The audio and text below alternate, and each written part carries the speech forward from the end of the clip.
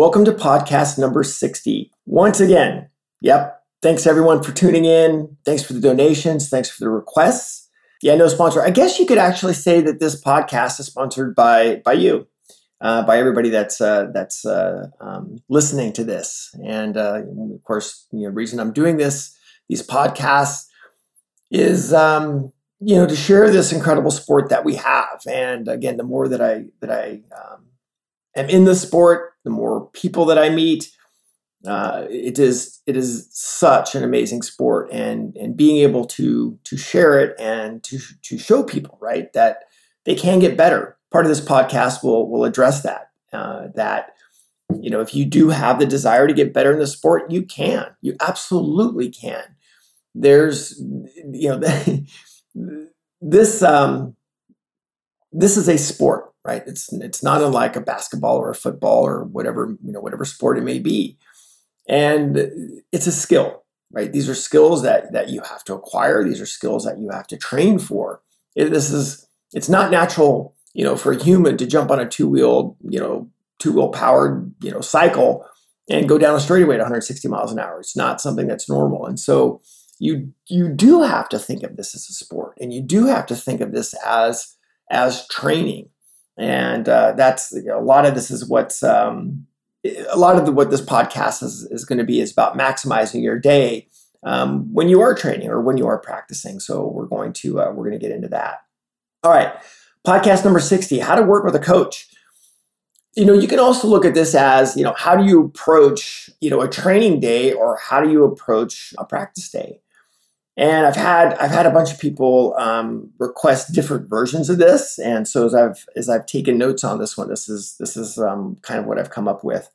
So, first thing is, if you are working with a coach, I definitely want to step back a little bit and refer to podcast 43. And podcast 43 talks about how to pick a coach. If you haven't heard that one, or you need to tune up on it, go back and listen to it. I went back and listened to it, looked at my notes, and I completely stand by that podcast. And it's also really interesting as our sport evolves, and this evolution of bringing training to the forefront is coming out more and more.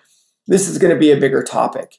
So, picking your coach, picking your training, picking how you're practicing, man. I mean, this isn't, picking a basketball coach where you shoot something and you miss the free throw. No, the fundamentals that you build in this sport are potentially life-threatening to yourself and to others. So let's make sure the person or people or organization that you're working with know their shit. It definitely gets to me when I see some of the stuff that's going on out there, and how out of order it is, how disingenuous it is, or how limiting it is, right? Amateur coaching can get you amateur results. Sorry, that's all there is to it. And it makes me so frustrated. So anyway, go back and listen to podcast 43. Part of what we're going to get into is making sure, the first thing is embrace training, right? This is something that we have to build our skill levels to. It doesn't matter who you are. I work with riders at the very, very sharp end of our sport here in America, Moto America. One of my riders won the 600cc Super Sport Championship this year. And he trains. Every time he gets on his motorcycle, I'll get a text message saying, "What am I working on today?" Right? So this is a person that approaches it is, how can I get better? And even though their skill level is incredibly high. So we have to keep training. We have to keep practicing and embrace it. Man, that's sort of the first step with that. Second thing that goes with this is, when you start working with a coach or a trainer, differentiate between training and practice, right? So training is learning a new fundamental, is learning a new skill. And one of the things, one of my other instructors, George, brings up a great point. And I love the way that he says this is that when you start training for something, right? You're going to train until you get it right? So you're going to learn something and you're going to train until you get it right. You're going to keep practicing something until you can't get it wrong.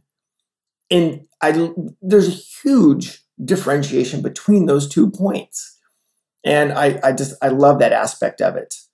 So let's make sure we're understanding, are you training or are you practicing? 2 different things, okay? So once you've got your coach picked, right, however it may be, from all of my years and years and thousands of people of doing this, it starts with a couple things, right? Okay, why are you working with a coach, right? Why are you working with them? Because if you've decided, hey, I need an objective opinion for what I'm doing so I can get better, awesome, great, right? So there's something that's holding you back from meeting your goal. I think that's the first thing that has to be established in the relationship is, okay, I'm coming to you because of X, Y, and Z, and this is holding me back from meeting my goal. And I think it's extremely important to make sure that we have alignment with what your end goal is versus what you plan to be working on that day.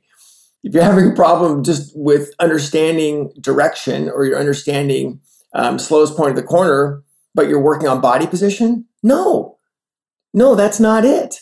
You'd have to have an incredibly huge fundamental issue with body position for those things to happen, right? So let's make sure that you have a clear understanding of what your end goal is versus what your goal is for that day to meet that goal. Second thing is the day that you're going to train. Give yourself permission to learn something, right? So it's so hard. It's so hard because of this sport. It's so funny because, in other sports that I've worked on and I've had coaches for, if I'm paying the money, I'm going to, basically look at that as, what do I got to do to get better, right? I'm going to be all in with that. We have a tendency in our sport to want to race your instructor or, show off what your best lap time is or whatever. No. Give yourself permission to learn. You're not going to learn something at 100. If you're at 100% of speed, right, 100% of your lap time capacity, you're not going to have any room in your brain to learn. So we want to train or practice at a rate in which we can absorb that. And it's going to be a lot slower than you think. Sorry, it is. It's going to be a lot slower than you think. And hopefully your coach or instructor knows this. Your trainer knows this, right? So as soon as they see that going out the window, we got to back that off. So give yourself permission to learn. As your day progresses, and I'm gonna kind of get into that. As your day progresses, let's make sure that we are connecting those long-term goals versus the short-term goals. How am I doing today? How is that relating? Let's make sure you're recording your data. Let's not waste your day. There's so many studies that go into how we internalize information and how we synthesize that information and how we hold ourselves accountable for that information. So I'm going to be super clear here. Record your data, right? Whether it's note-taking, videos, debriefing, data acquisition, whether it's you doing a video of you and your trainer working together during your debriefs, right? So record your data, write notes down, right? One of the things, if you look at my website, right, there's actually a scorecard of each session that you ride and how we score that. So record your data. Somehow record your data. Note-taking is the best, right? Because note-taking, we have to go through the notes. We have to internalize that information. We synthesize it in our own language. We write it down. Writing it down also makes you accountable for that. So let's make sure we're doing that. And also, let's look at, not only are we having our debriefing, right? You get done with the session, you come in, you debrief, you look at your video, whatever it may be, you get your critiques. There should also be a briefing session before you go ride. So before you go ride, there should be, okay, I'm going to work on this particular thing. And remember, we're going to work on one thing at a time. If you want 100% result from one thing, yeah, you got to work on one thing at 100%. You're not going to get everything, every lap, every corner. It's not going to happen, right? But if we work on one thing at 100%, it shortcuts that time that you're learning. And then as that becomes more muscle memory, then you'll have room in your brain for other things. So let's record your data. Let's make sure we're taking notes. Get your videos. Have your briefing session before you go out and have your debriefing session before you leave. Another one that we look at, and we actually have quite a bit of issues with, make sure your equipment works for the training environment. At the Rick Days, we're just huge fans of, we essentially ride stock bikes on street tires. Why? Because it allows us the opportunity to not worry about our bike and only worry about ourselves. Pro riders come, they're going to ride a stock R6 on Q3s, and we don't touch the suspension. Sorry, we'll adjust levers or shifters if we need to, but that's it. We're not touching anything else. They need to be able to adapt, and they need to be able to adjust their riding. We're not going to sit there working on setup. It's one thing if you've got your tire warmers on and all that, and you're at a level where you want to have the tire warmers. Great, fantastic. Let's make sure your equipment's in top-notch shape so it doesn't waste the value of your day. Easily 20 to 30% of the days that I worked on when doing 1R1s were overcome with bike issues. Something happened with the bike, but basically that ruined the training day. So, if I had a choice to ride a stock bike on street tires during a training day or a full-on race bike, I take the stock bike every single time. I don't have to worry about it. And I'm going to maximize my day, maximize my learning. So let's make sure that we're understanding that. Let's make sure your equipment works. Make sure your tires are good, right? Let's make sure that we're not taking away from that. And let's also make sure that we've got our notebook. Let's make sure we have whatever we need to do to record videos, have all that done ahead of time. If you need, whatever SD card, something to download your videos to. The next thing that we'll look at is after your training day, follow up. Absolutely have a follow-up. There should be follow-up, right? So after the day, because it tends to get pretty emotional during those days. There's a lot going on, whatever the environment may be, whether it's a track day, those things. Oh my gosh, follow up. Have a debriefing on those things. One way that I like to look at it, and this is something that we learned from our fighter pilots, is typically for an hour in a plane, depending on the mission, depending on what they're going to go do, they're going to have an hour briefing before and typically a 2-hour debriefing after for their session. So think about that. Follow up. Follow up with your instructor. Follow up with your trainer. Right? Establish that pathway. Otherwise, both you and your trainer are not going to be accountable. One last thing I'll talk about that fits into this, and people have heard me talk about it, is let's embrace thinking a little bit differently. Your training. You're training like an athlete. If you're riding a motorcycle on a racetrack, you're an athlete. You should think of yourself as an athlete. So what are the 3 aspects of an athlete? Right? You have your technique and your craft, you have your physical fitness and your mental fitness.